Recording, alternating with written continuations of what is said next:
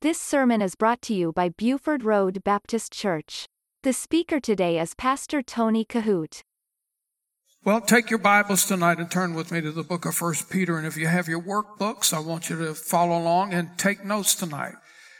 But I want to read for you verse number 1. We read the first word of verse number 1 last week. And I want to read the verse, and then we're going to go back to the study.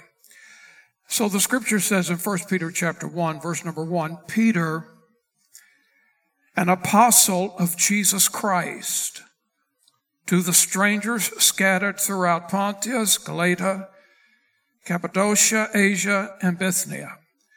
And there's a lot to see in that one passage. To correctly study the Word. And the scripture says, study to show thyself approved.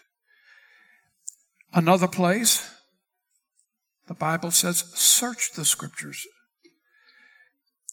I'm not going to spend a lot of time tonight on what the instructions are to study the Word. That's a given for tonight as we launch into the study. But when you study the Word, especially when we're going through an expository study like this, what do I mean by expository? It's verse by verse. And in the verse-by-verse study, we dissect words, and we talk about, in some cases, Greek words. We talk about Old Testament references and how it all comes together.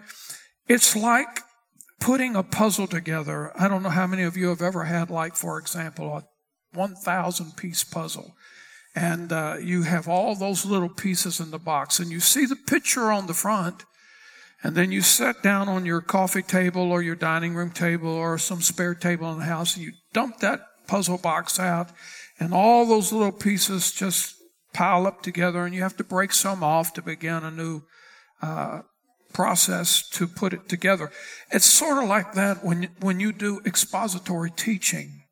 It's like putting a puzzle together, but you have to go back and cross-reference many, many scriptures.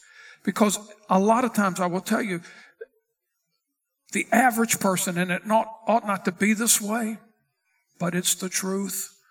The average person does not spend time studying the Word. Now, I will say that it's a given to say that many people, a lot of people, read the Word. But whether or not we come to a place where we understand what we're reading. Do you remember what the eunuch told Philip? He said, how can I understand this unless somebody show me, unless somebody tell me? So this is the benefit of having a small group Bible study like this tonight. They're studying the Word over here and Connected. They're studying the Word out there in the Youth Impact Room. They're studying the Word in Awana tonight. We have a lot of small groups on the campus that is studying the Word of God. This is how we grow in grace. Study the Word. But in order to do it effectively, we have to have the big picture before us, and we have to realize that we're putting together a big picture with small pieces. So as we get to this first verse tonight in our study, and you should have blank pages of notebook paper to take plenty of notes on. If you get to the place in the study in the next couple of weeks where you need some more supplement paper, let us know. We'll make that available for you. But I believe, and as I was kind of getting towards the end of the lesson last Wednesday night, speculating how it must have been when the Holy Spirit of God nudged Peter to take this pen and write. I don't know what he was doing. I don't know if he was fishing. I don't know if he was mending nets. I don't know if he was preaching. I don't know if he was performing some type of miracle. I don't know what he was doing. But there came a point in time when this epistle, this first epistle of Peter, was going to be penned. I'm sure as he picked up the pen, as the Holy Spirit began to speak to him and to say to him, I want you to write, Peter. Take the pen and write. I think that Peter, he sits down I visualize it to be this way. I think he picks up the pen, and as the Holy Spirit is about to move him into writing Scripture, perhaps he does what I do every time before I speak. I bow my head while the singer is singing, and I spend some time in prayer, and I prepare my heart to receive the word even myself. But I think that as Peter has his pen in hand, and as he begins to write, I think his letter is full of reminiscing about the amazing 3.5 years that he had spent in the company of Jesus. I want you to think about it just for a minute. What could have possibly been going through his mind when the Holy Spirit said, write? And perhaps he said, speak, Lord, thy servant heareth. He holds his pen in his hand. And perhaps in these 3.5 years that he spent with Jesus in the Lord's earthly ministry, maybe he was reminiscing because he had seen Jairus' daughter raised from the dead. He was an eyewitness. He had seen Jesus transfigured on the mountain. Now, I'm going to give you some things that I think are noteworthy. He had seen Jesus transfigured on the mountain with, you remember the story of Moses and Elijah. Peter wanted to build 3 tabernacles. I'm sure as Peter began to write and he began to move with memory, maybe before he writes his name, describing himself, maybe he remembers Jesus telling him, Peter, Satan desires to sift you as wheat. Maybe, and sadly, he remembers himself warming his hands over the fires of denial, saying, I know not the man. He's holding his pen. And perhaps he's saying, speak, Lord, thy servant heareth. Maybe he's doing that because he had experienced that. The Bible says after that event, he went out and wept bitterly. But he had witnessed part of the Lord's agony prior to that in Gethsemane. He remembers, I'm sure as he's holding his pen, he remembers that rooster crowing 3 times. But he also remembers being one of the first ones at the empty tomb.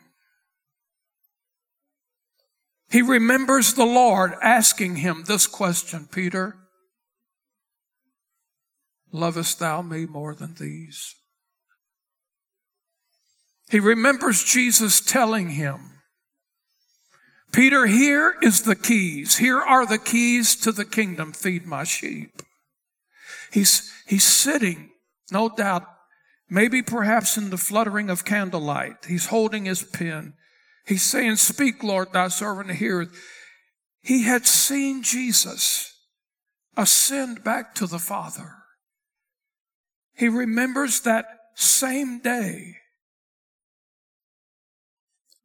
when now 40 days after the resurrection, he remembers seeing Jesus ascend back to the Father. 10 days after that, on the day of Pentecost, when the Holy Spirit comes down, he remembers preaching the message when over 3,000 people got saved in a day. There's no doubt in my mind, he remembers the lame man who was healed at the gate called Beautiful. He remembers going with John to assist Philip in the revival of Samaria. I'm sure as he's holding his pen in his hand, he remembers his encounter with Simon the sorcerer. No doubt he remembers the time that he stood on the rooftop of Simon the tanner down in Joppa when God was opening the door of the gospel to the Gentiles. But after a visit to the church of Antioch, he got a little sidetracked, and I believe he remembered a little bit when he got crossways with Paul. Paul got cross with him. And if you're not familiar with the story, this part of the story. I want you to hold your place here. We're coming back to it. I want you to see something in Galatians chapter 2. Because Peter's holding his pen in hand and he's beginning to write. And so much, no doubt in my mind, I can see it. It's going through his mind. As he is saying, speak, Lord, thy servant here. Tell me what you want to write. Tell me what you want to say, and I'll do it. Maybe he remembers many of these things. And you think about it now. Peter had got a little sidetracked with Paul. Paul got sidetracked with him. If you're not familiar with that part of the story, let me ask you, can you think of two other instances? Let's narrow it down to two. Two other instances in the Word where believers got out of sorts with one another. One going all the way back to the Old Testament.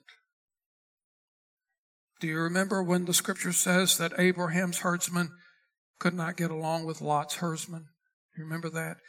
And the difficulty, the feuding, the arguments that was taking place in Abraham's camp and Lot's camp, Abraham had enough of it. And he said, ho, we be brethren. We cannot strive together like this. Abraham said, this is not right, Lot. We have to separate. And he said, Lot, I want you to take time to think about where you want to go. You pick first. Wherever you go, and you can have your pick of direction. He said, you go this way. And he said, I'll go this way. There was some dissension there. I don't know how the story would have ended because it would only be from human speculation. Obviously, it wasn't the path of God. The Word says that the steps of a good man are ordered of the Lord. So, we conclude that this whole thing was brought together in order to move Abraham in the positive direction that he needed to go. But I wonder what would have happened if Lot, and this is just a wonder, I wonder what would have happened if Lot said, you're right, Abraham, these guys right here, they're getting on my nerves too. And I've about had enough of them. I know you've had enough of them. I'm just going to tell them all to hit the desert trail and just go on about their business and keep on climbing those sand dunes, just get out of the way. But he didn't do that.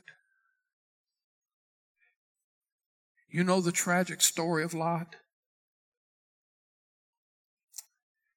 In his journey, he pitched his tent toward Sodom. And before long, he was living in Sodom.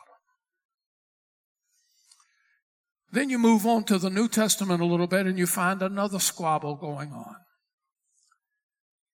And it was between Paul and Barnabas. Paul and Barnabas got themselves in such a tiff over John Mark. John Mark, for whatever reason, he had quit the first missionary journey. And as the second one was on the horizon, Barnabas wanted to once again include John Mark. Paul said, no way, I'm not taking him. You saw what he did the last time. I'm not going to invest in that. That's not going to happen. So eventually, Barnabas and Paul decided to part company. And that's basically when the companionship of Paul and Silas began to form. But there was another instance between Paul and Peter. And if you're not familiar with that story, let me read it for you here. In Galatians chapter 2, I want you to see this beginning in verse number 11, and we'll read through verse number 19. But when Peter was come to Antioch, let me backtrack a little bit. Peter had spent some time on the rooftop of Simon the Tanner. It's where he had the vision, the sheep coming down, the four corners tied. And God said, what had been considered to be unclean, counted clean, God was opening the door of the gospel as well to the Gentile people. Okay? Peter got the message. He went to the house of Cornelius by the three visitors that came and led him to the house. Cornelius and his whole house was saved.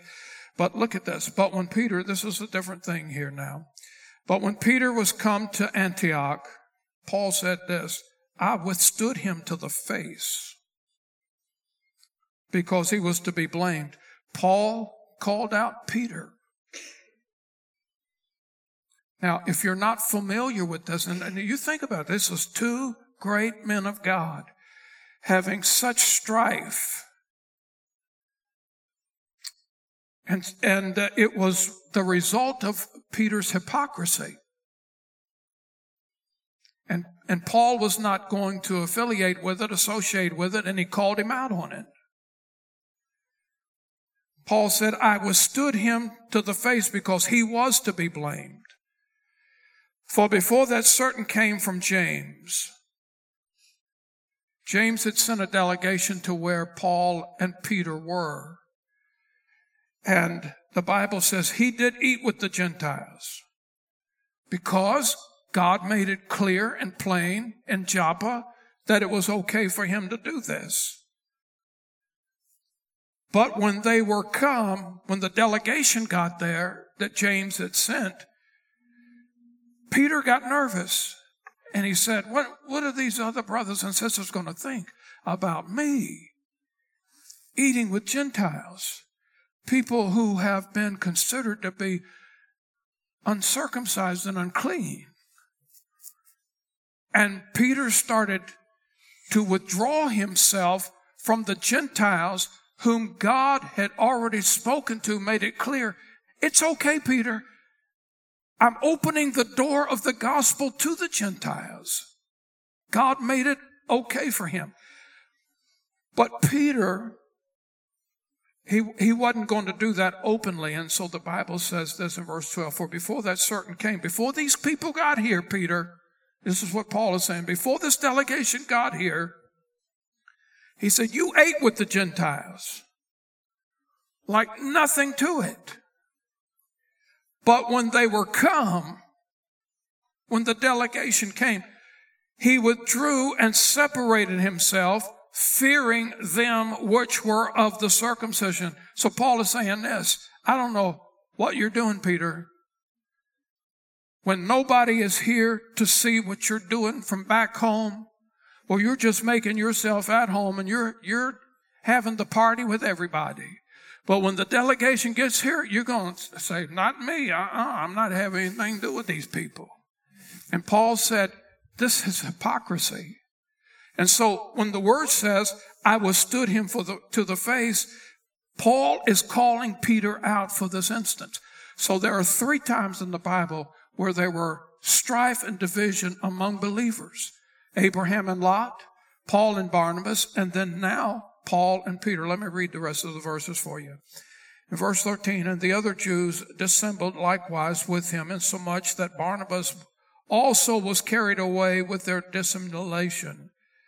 But when I saw that they walked not unrightly, according to the truth of the gospel, I said unto Peter before them all, if thou, being a Jew, livest after the manner of Gentiles, and not as do the Jews, why compellest thou the Gentiles to live as the Jews do?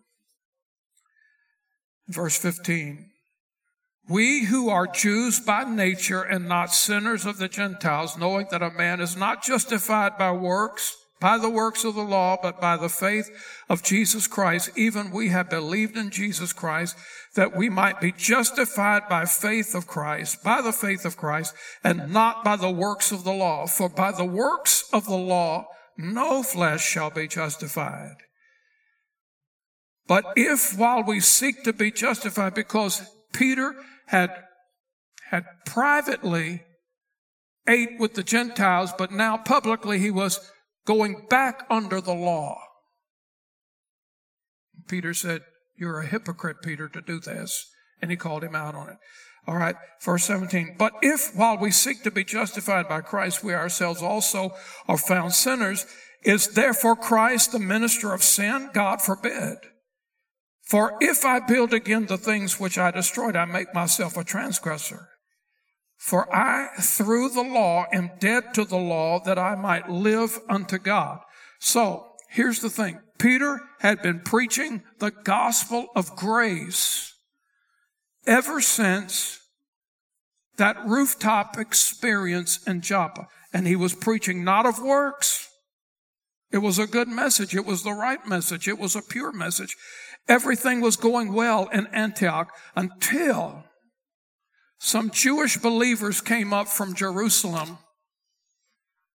And before they arrived, he was happily eating with them, the Gentiles. But when the legalists showed up, sort of like the Old Testament law or the Old Testament police, so to speak, sent from James, by the way, he publicly withdrew himself from the Gentiles, and Paul said, that's not right.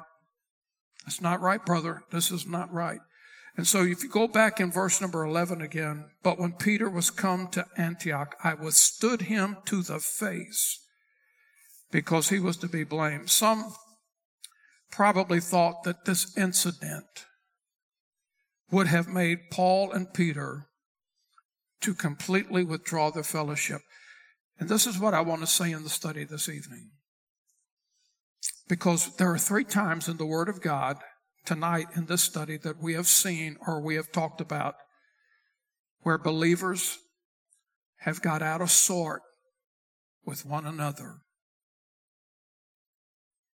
Abraham and Lot, Paul and Barnabas. And by the way, Paul ended up, I believe, in his heart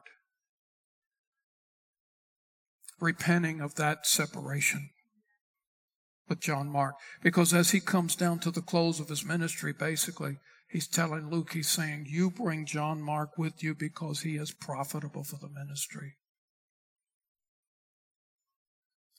So somewhere along the line, Paul had compassion, he had love, he had mercy, he had grace. Time made a change in him. Now here in this situation, we have Paul and Peter. And so this is important. This is an important subject for the church, for the body, for believers tonight. Because hurt feelings seem to have a way to affect us in some way or another.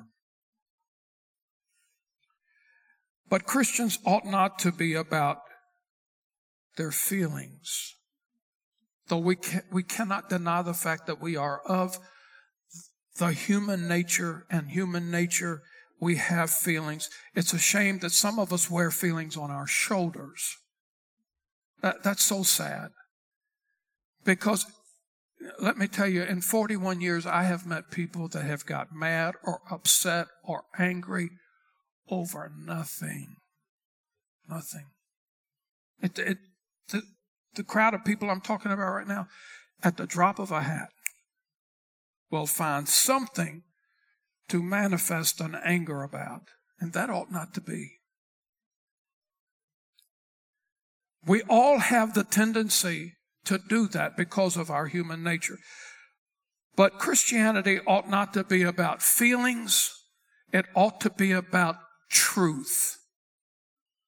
Now, if you're going to write something down tonight, write that down. Christianity ought not to be about feelings, but it ought to be about truth. And here's the thing. Did Paul's confrontation with Peter cause Paul and Peter to fall out of fellowship for the rest of their days? Did Paul confronting Peter create in Peter a prideful attitude that, well, if Paul was preaching in this side of town, Peter just said, absolutely, I'm not going to listen to this man. After all, he embarrassed me publicly. He called me out publicly on this thing. He could have called me privately to the side, but that's not what he did. He did it publicly. But here's the truth. Christianity ought not to be about feelings. It ought to be about truth. And Peter did not let this incident divide his relationship with Paul. He didn't let it do it. You know why? Now, if he had allowed pride to fester, pride comes before the fall. That's not what Peter did.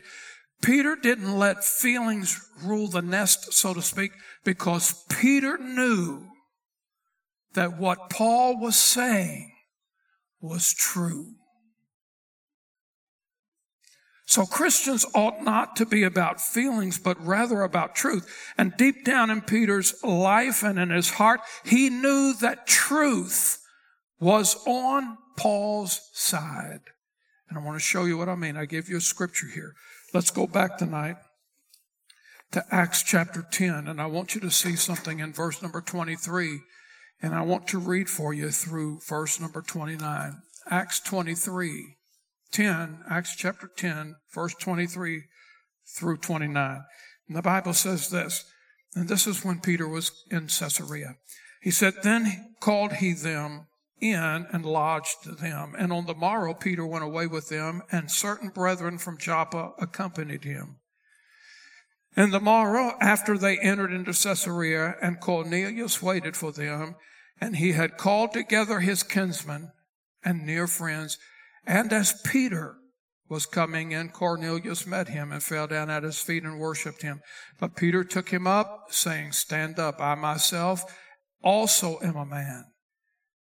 And as he talked with him, he went in and found many that were come together. And he said unto them, 'Ye know how it is unlawful.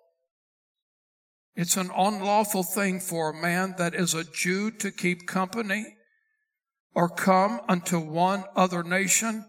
All right, then look at this. This is very important, verse 28. "But God hath showed me that I should not call any man common or unclean." God had made that so clear to him. "Therefore came I unto you without gainsaying, as soon as I was sent for. I asked therefore for what intent ye have sent me." So here's the thing.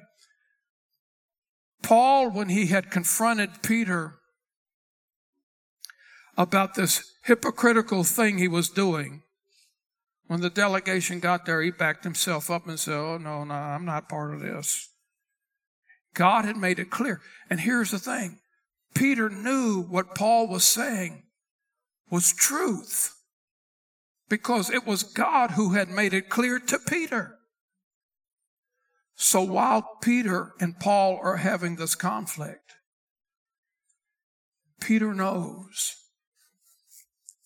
I'm not going to let this thing divide us, because what this man is saying is true. I have sinned. I am wrong. And this is the truth. In fact, I want to show you another scripture. We have just enough time to read this tonight. Go to 2 Peter with me tonight. And I want you say, well, how do you know they really made amends? How do you know that they really got over this? Well, to me, it's very clear in 2 Peter chapter 3, verse 15 and 16. Because in this second epistle of Peter, this is what he says. And this is how I know that pride did not get in the way of their ministries. In verse 15, 2 Peter 3, verse 15. "And account that the long-suffering of our Lord is salvation." Now, who is writing this? Who's writing this, class? Peter. Peter's writing this. And this is what he says. "And account that the long-suffering of our Lord is salvation, even as," and here's the answer, "our beloved brother Paul." Now, he didn't say that dirty, rotten scoundrel. He didn't say that know-it-all. He said, "Our beloved brother Paul." And I assure you, he would not have had this type of affection for Paul if he was still carrying around malice, coldness, and indifference in his heart. "Also according to the wisdom given unto him," now Peter's giving him the credit of wisdom, "to the wisdom given unto him hath written unto you, as also in all his epistles, speaking in them of these things, in which some things hard to be understood, which they that are unlearned and unstable wrest, as they do also the other scriptures unto their own discretion. So what happened with Peter and Paul was necessary. And Paul had the boldness to deal with something that was out of sorts very truthfully. You know what I wish? And I have to close right now. I wish that we as a body, as believers, as brothers and sisters, I wish we could get to this place. And maybe those of you that are here tonight are at this place. Maybe those of you that are watching tonight, maybe you're at this place. To God be the glory. It's a wonderful thing. But I wish the body of Christ could get to this place to where if something was wrong, and I'm not talking about your preference. I'm not talking about a preference here. But if something was contrary to Scripture, there was a cardinal doctrine of the faith where we had erred, that we could be such in love with Jesus that we would be willing to take correction through the inspiration of the Holy Spirit and say, my brother, you're right. Does not the Word teach us to do this? When your brother offends you, go to him and him alone and tell him the fault. And if he hears you, thou hast gained thy brother. Sometimes that's necessary. It's a hard thing, but it's the right thing. And we would spare ourselves a lot of misery, a lot of trouble, if we could just do according to the Scriptures what's right. Sometimes we have to do the hard thing. Sometimes we have to do the hard sayings. Jesus had hard sayings. And after his hard saying, sometimes he turned to his others and said, hey, will you also go away? A lot of times things are not easy to say, but they're the right things to say. So my prayer is this, that as we continue to grow in grace, and we're on a journey, and we will be on this journey of growing in grace until we get to heaven, that we will be willing, if where we need to be corrected, we're willing to take it. And whoever is doing the ministry work would not do it in a prideful, derogatory, shameful, humiliating way, but it would be a way to bring things into the conformity of Christ. You listen to Pastor Tony Kohout. For more information, visit our website at BufordRoadBaptistChurch.com.